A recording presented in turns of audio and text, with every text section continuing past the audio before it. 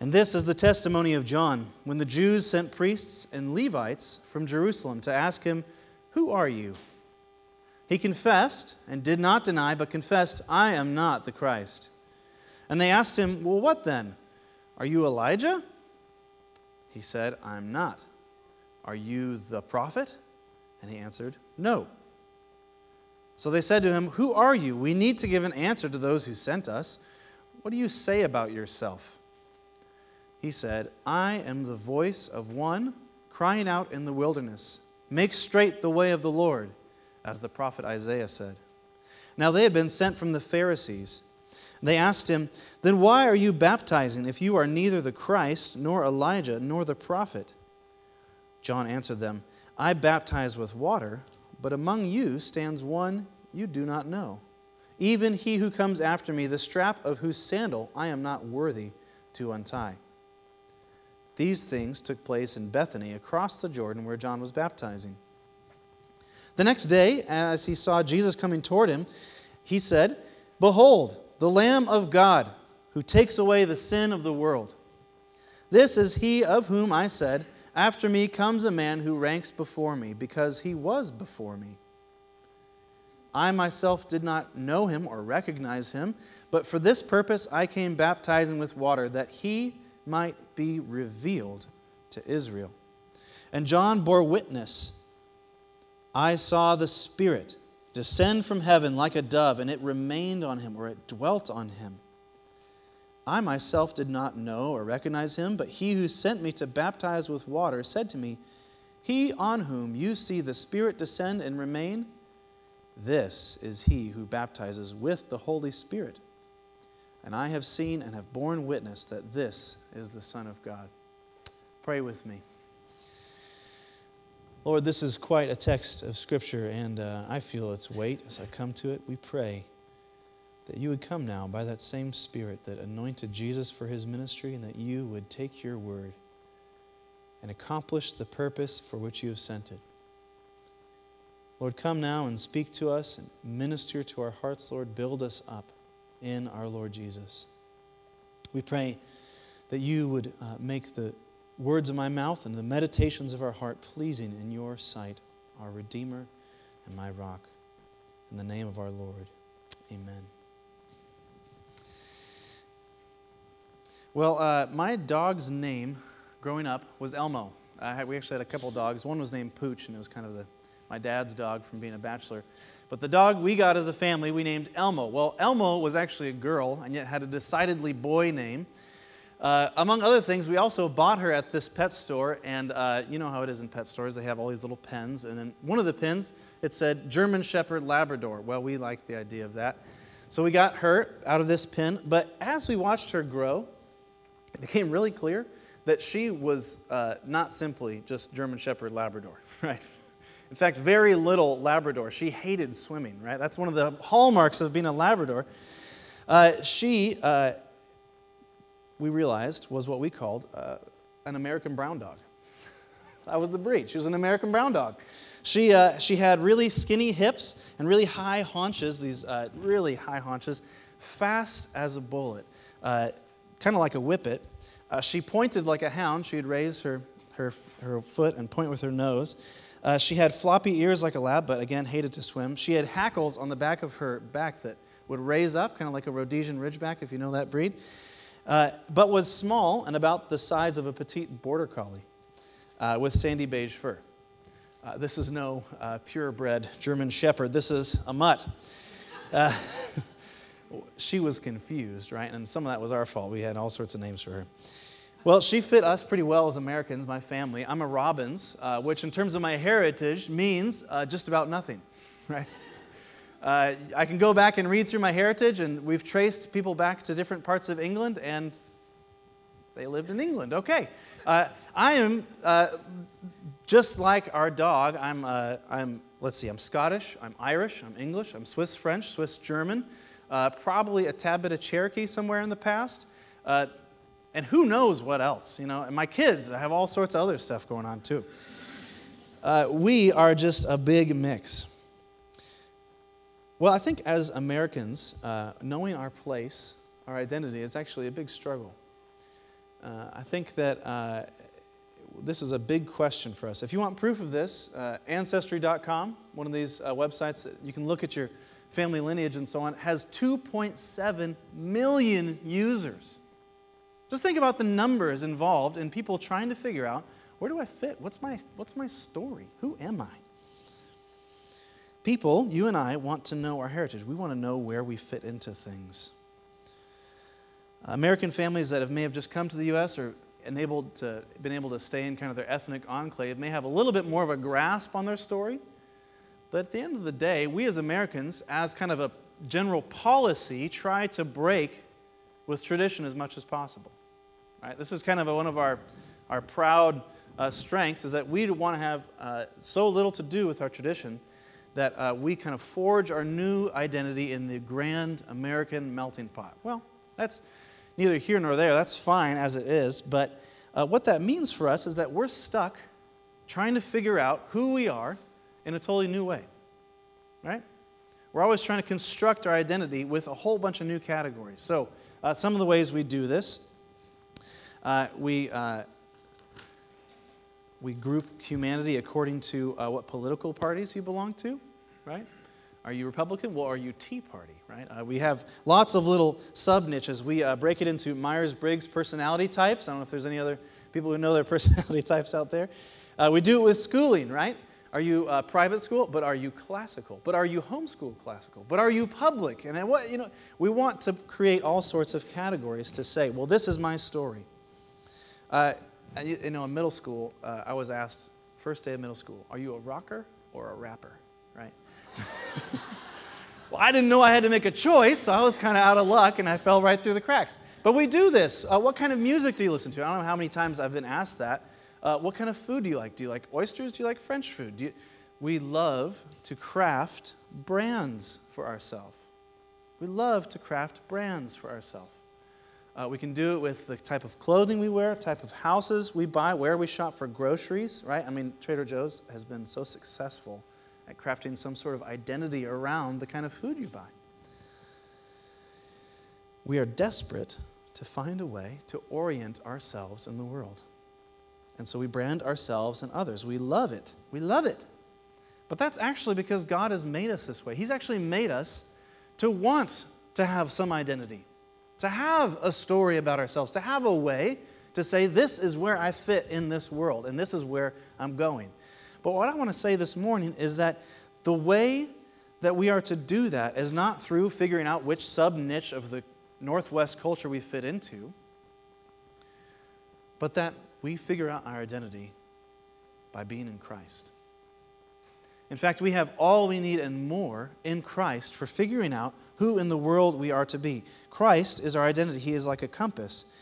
But the way we learn that identity, the way we figure out what that means, is through the mark of baptism. Baptism is our brand. Baptism is our brand. He's given us baptism to tell us what our heritage is, to direct us, to tell us who we belong to. This passage is forever going to be a strange one. I remember reading through John the first time and just thinking, what in the world is going on here? This is so weird. And it's going to always be strange to us so long as we don't do a bit of work and try and figure out what baptism actually does.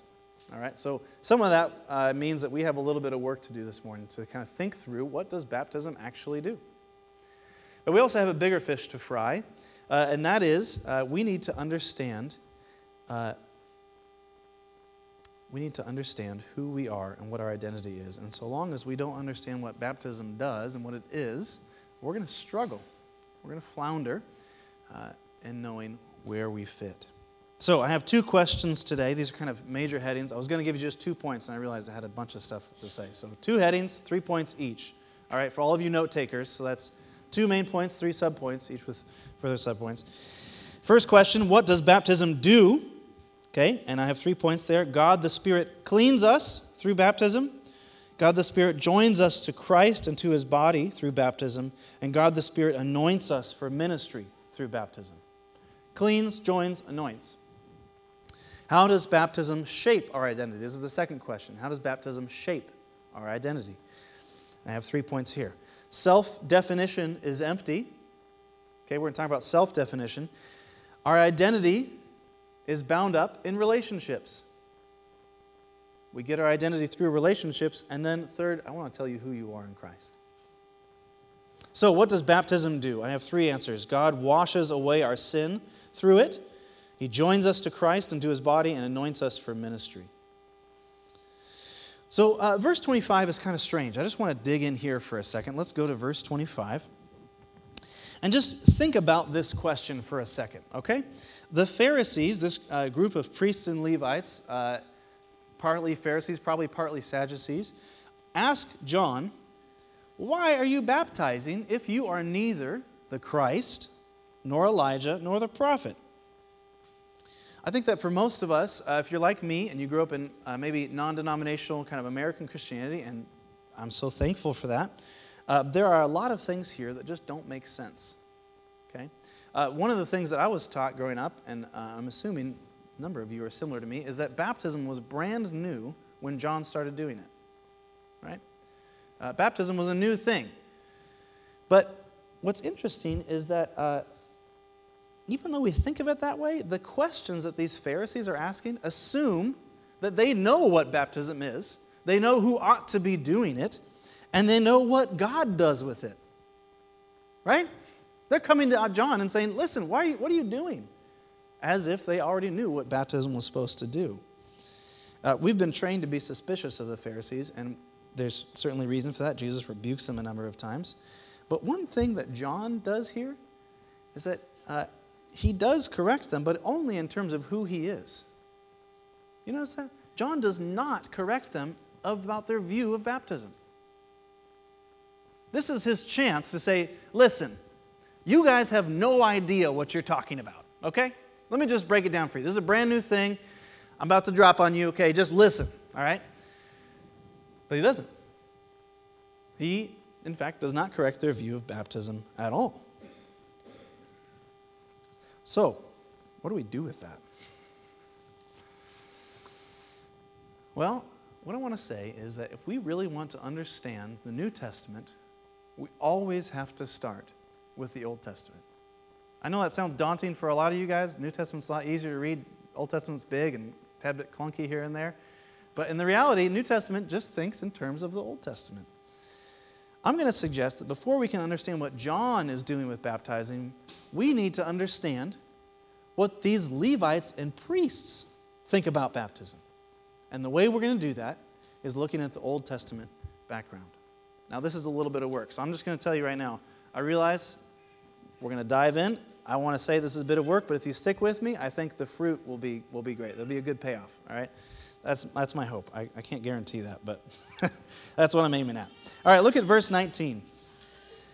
This is the testimony of John when the Jews, that's John's term for just kind of broad religious leadership usually, when the Jews sent priests and Levites from Jerusalem to ask who you are. Who are you?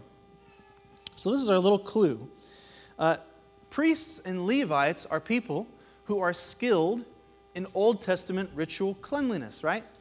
To be a Levite is to be someone who knows the book of Leviticus like the back of your hand. Right? They have it down. They know what kind of washings you need to do for this kind of impurity and what kind of things. They have the whole thing mapped out. This should spur us to think about how these things happen. And in fact, in Leviticus, there are all sorts of washings that are prescribed.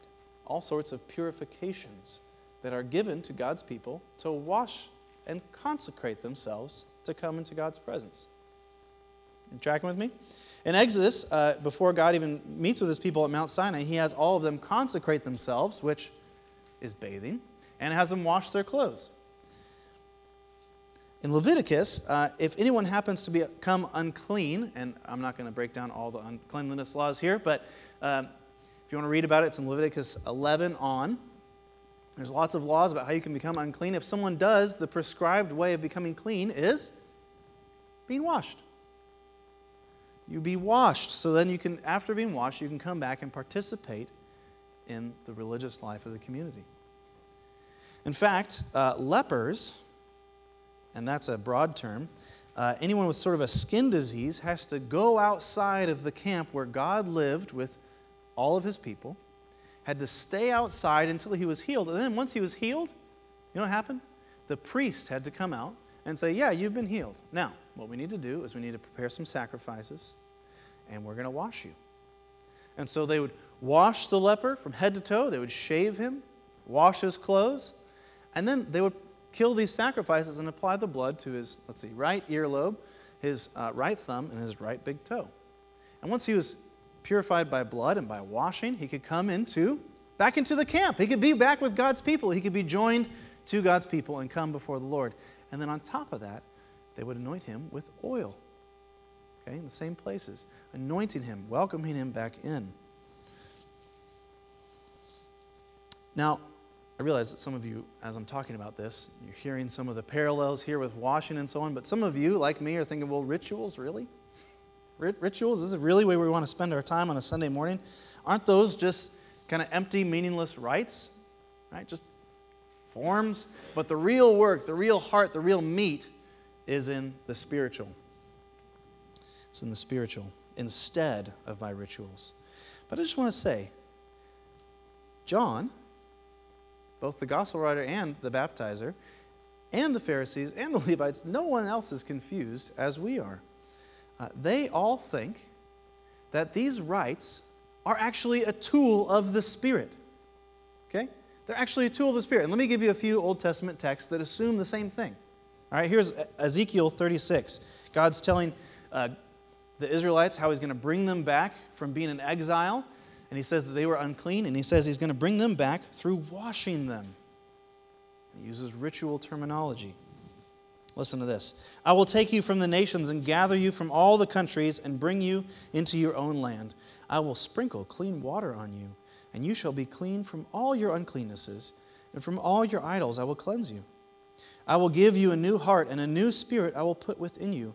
I will remove the heart of stone from your flesh and give you a heart of flesh. I will put my spirit within you and cause you to walk in my statutes and be careful to obey my rules. You shall dwell in the land that I gave to your fathers, and you shall be my people, and I will be your God. And I will deliver you from all your uncleannesses. Here's Psalm 51, a text that most of us are probably much more familiar with. David is confessing that he has just taken this woman Bathsheba and kind of compelled her to have sex with him, and then he kills her husband, right? Pretty grievous stuff. And this is his confession. This is verse 7. He says, "Purge me with hyssop, and I shall be clean. Wash me, and I shall be whiter than snow." Now, just so you know, hyssop is not some just funny word. It's actually something that priests use in Leviticus to dip in blood and water and smear on things to purify them. What David is saying is that he needs the priest to come and clean him. He needs to be washed. He needs to be clean from his sin.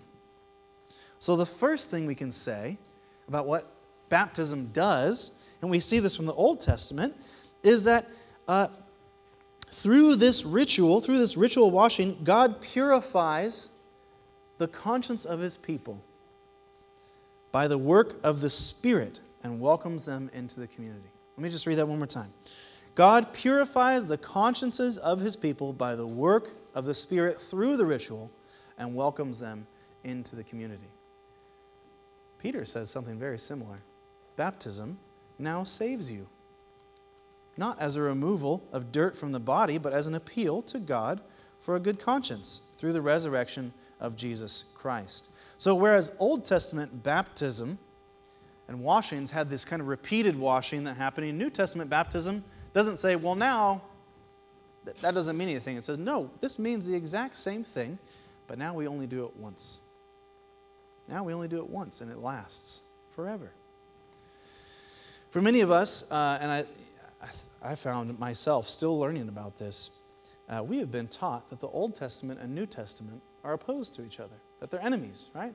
That the God of the Old Testament is kind of some fiery, angry God who gets really angry really quickly, and he's always mad about something. And then Jesus comes, and it's free love and, flowers and daisies and so on. And God comes across as kind of having changed his mind halfway through. Like the angry parent who realizes he's alienating his kids, and he's like, well, I'm sorry, let me just kind of rework this, right? God's kind of schizophrenic, or he's confused about what to do with us. But what I want to say is, the way the Scriptures talk about it, the way the New Testament talks about it, is not that New Testament good, bad Testament, or Old Testament bad, but Old Testament good. Old Testament is good. These things are good. And the New Testament is even better. It's even better. It's way better. And the difference that the New Testament gives us is a different mediator, a different Savior. It's better because of the person. And that's why the Pharisees are asking, well, who are you? Are you the one we've been expecting? Are you the one who's going to fully bring salvation?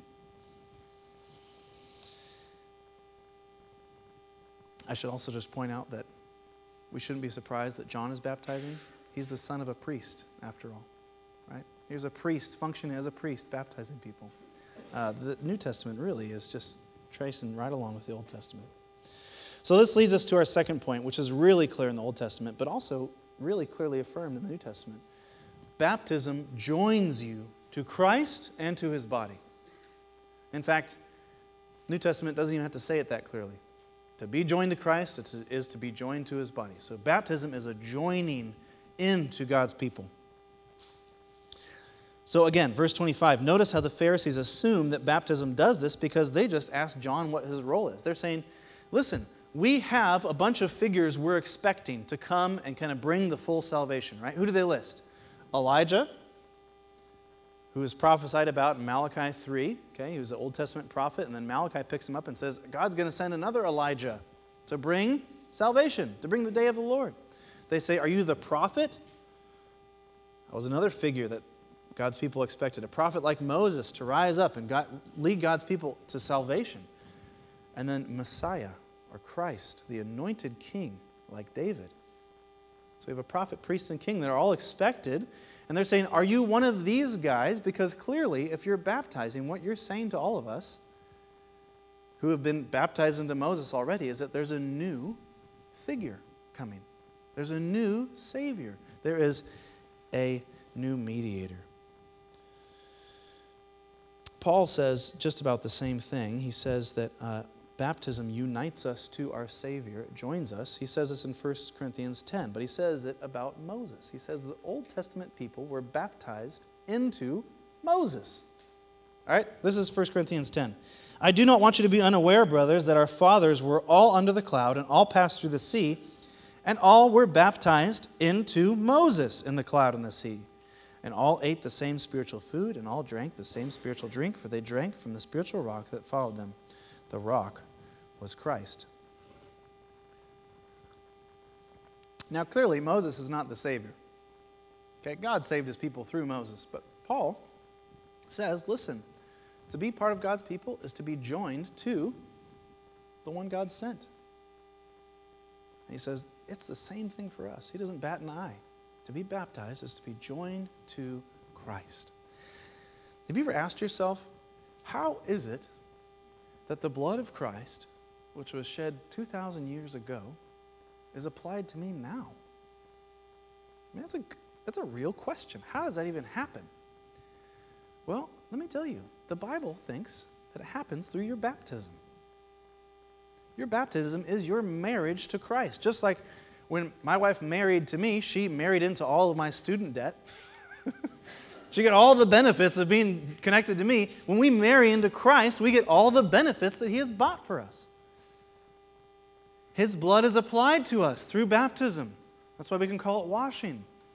His love is put on us. His blessings are given to us. His family name is put on us. He becomes our king, our priest, our prophet. Now, let me just say, the reason why all of this about baptism doesn't really get into the core of our identities is because most of us want to just stop there.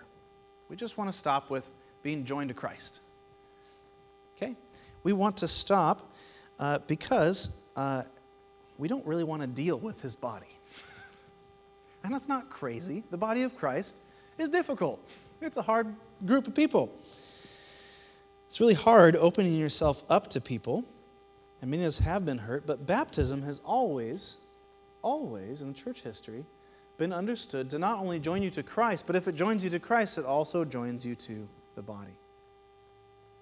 So to be baptized is to become one of God's people, to become part of the church. So just as we saw with lepers coming back into the community in Leviticus, Paul says in 1 Corinthians 12, "For in one Spirit we were all baptized into one body." Into one body. Jews or Greeks, slaves or free, and all were made to drink one Spirit. Well, that's all fine and good until we begin to think about what that means for our relationship with the local church. You know, in American thinking, largely because of our love of freedom and our insistence on absolute independence and on democracy as kind of this God-ordained good, the American church, since the Second Great Awakening, the 1850s, began to hold a view of the church which is entirely foreign to the New Testament. Entirely foreign to the New Testament. Church was seen as something that individuals directed, just as individuals direct our democratic union. So Christ was made into the president, and individual Christians were kind of voters in this democracy. So what doctrines were taught, what direction the church took, were all treated like democratic decisions. Now, I'm not opposed to democracy. I think we have a fine government, but the reality is that the New Testament does not speak about the church this way. And oftentimes what happens is a lot of these decisions get treated with the same seriousness that we treat which brand of toothpaste we should get. Okay? The impulse behind this is a good one because in reality, we do not want a church that is top-down, hierarchical and dominant and tyrannical, right? We don't want a tyranny of a church. So it's a good impulse. Individuals make up the church, and their voice is important, like I said to all of you about the congregational meeting. And good leadership takes into consideration the voice and needs of the people. But the really ugly result, which I don't think was intended, was that Christians began to view Christ and His church as separable, as kind of two distinct entities. And that being a Christian was kind of another brand choice. The church slipped into what I call a friends with benefits model. You guys familiar with that term? Okay, that's kind of the view that most of us have of the church by default, just growing up in America. Well, the local church is kind of some loose coalition of believers, happen to bump into each other in the same building, but really, we don't owe anything to anyone else, and no one owes anything to us. Once that happens, though, life in Christ is no longer in Christ, but what? Christ comes into my life. He's an add-on to my life. I have a Christ component to my life that I've allowed Him to have, and I'm not now being brought into His world. In the worst forms, what this looks like is I don't owe anything to Jesus apart from some intellectual assent. And the church kind of becomes this group of friends who are supposed to help me along, but who better not say anything hard to me. Now, the best forms, and I think this is more the case, is that we value and love the church, kind of like the way we value and love our family. Right? I want to maintain this relationship, but don't you dare come into my life. Don't you dare tell me how I ought to run things. Don't give me any guidance. The church is the place where we love each other in this view, but how the church is related to Christ is entirely unclear. In fact, many of the statements that Jesus gives, think about when he tells Peter, I'm giving you the keys to the kingdom of heaven. Whatever you loose is loosed in heaven. When you bind is bound in heaven. All of those statements don't make any sense to us if this is our view of the church. If the church is kind of some loose coalition. Both forms of this belief, the best and the worst, have the same damaging view. That what really matters is our kind of close-eye spiritual relationship to Christ.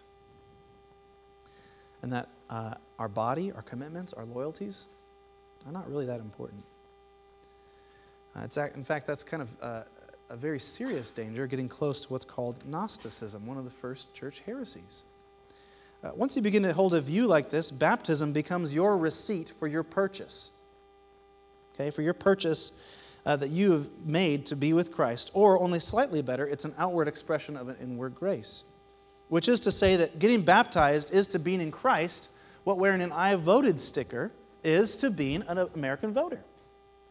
Well, this time I really did it. I really cared. Do you get what I'm saying here? It's not necessary, but good in this view. But in fact, the Bible thinks that baptism is entirely necessary. It's your marriage ceremony. As Cyril, one of the early Christian thinkers, said, you cannot have God for father unless you have church as mother. This has been the church's understanding of the Scriptures from very early on. But, the problem is, for most of us, when I start talking about the church this way, we immediately imagine kind of this top-heavy bureaucracy that is desperate to manage and control every aspect of its people's lives, right? Kind of imagine this really power-hungry group. So we kind of have to ask, and this is my third point, what is the church? Who are we? What are we doing? And I want to say that the church is all of those people who have been given the Spirit through their baptism, who have been joined into the mission of Christ. The church is given all this authority because it's Christ's mission. So we see this in verse 33. John testifies to when he's baptizing Jesus, and he says that, verse 32 is better. I saw the Spirit descend from heaven like a dove, and it remained on him, or dwelt on him. Now here's the thing. Christ, or Messiah, means anointed. Do you know who was anointed in the Old Testament? Priests, prophets, kings. They were anointed for a task. Jesus has always been filled with the Spirit, right? I mean, He's the Son of God. He's going to be full of the Spirit. But at this point, He's anointed for His mission. And when you and I are baptized into Christ, we get the same baptism. Not only are we baptized with His blood and made pure and brought into His people, but we are a people who have been given the anointing of the Spirit. We have the same Spirit that Jesus did. We are called into the same mission. What this means is that you are no less useful to God and His mission because you haven't been to seminary or you are not ordained. You have all that you need to be profoundly impactful in the kingdom of God. You have the Spirit of God. It means that to be a Christian is to be in Christ, to be in His church, and to be on His mission. So those are my first 3 points. The next 3 are much quicker. Don't worry. Only an hour more. So the second question, how does baptism shape our identity? How does baptism shape our identity? Okay, great. Let's just assume all this is true. What does that mean for me now? Well, I think actually this is a big question for my generation especially. Who am I? How do I figure out who I am? How do I discern where I'm supposed to be? And you can see this in how often have you heard these sort of things. Be true to yourself. Right? Show of hands? Yeah? Be authentic. Right? Listen to your heart. And for the most part, those things are fairly good, right? It's not that we want you to be fake. Those are all good in a general sense. But once we actually really try to apply these with the utmost consistency, kind of get into a weird and dangerous place. All right? The way we're encouraged to figure this out is kind of by emptying our mind and what? What does it look like for me to be true to myself? What am I going to do to figure out who I am? Well, in most cases in Bellingham, right, what am I going to do? I'm going to go up to Baker. I'm going to go climb Table Mountain. I'm going to try and ignore the other people over there. And I'm going to be on this edge and try and somehow block out everything from my mind and commune with something and begin to discover myself. But what really is happening there is that I'm walking around in a world full of God's gifts, a world charged with God's beauty, a world that's good to live in. And of course I'm going to feel encouraged. I'm walking around seeing God's kindness to me. It's filling me up. So of course that tells me who I am. It tells me I'm a creature. And I'm free to taste God's goodness.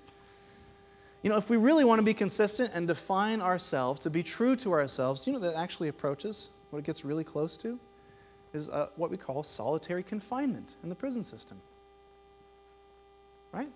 No external input. I'm simply going to empty my mind and be true to myself. Let me read you a description of this gentleman this is a gentleman's description of his time in solitary confinement. It's quite chilling.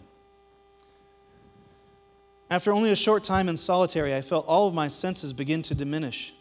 There was nothing to see but gray walls. In New York's so-called special housing units, or SHUs, most cells have solid steel doors, and many do not have windows. You cannot even tape up pictures or photographs. They must be kept in an envelope. To fight the blankness, I counted bricks and measured the walls. I had to have something in my head. I stared obsessively at the bolts on the door to my cell. There was nothing to hear except empty, echoing voices from other parts of the prison. I was so lonely that I hallucinated words coming out of the wind. They sounded like whispers. Sometimes I smelled the paint on the wall, but more often I just smelled myself, revolted by my own scent.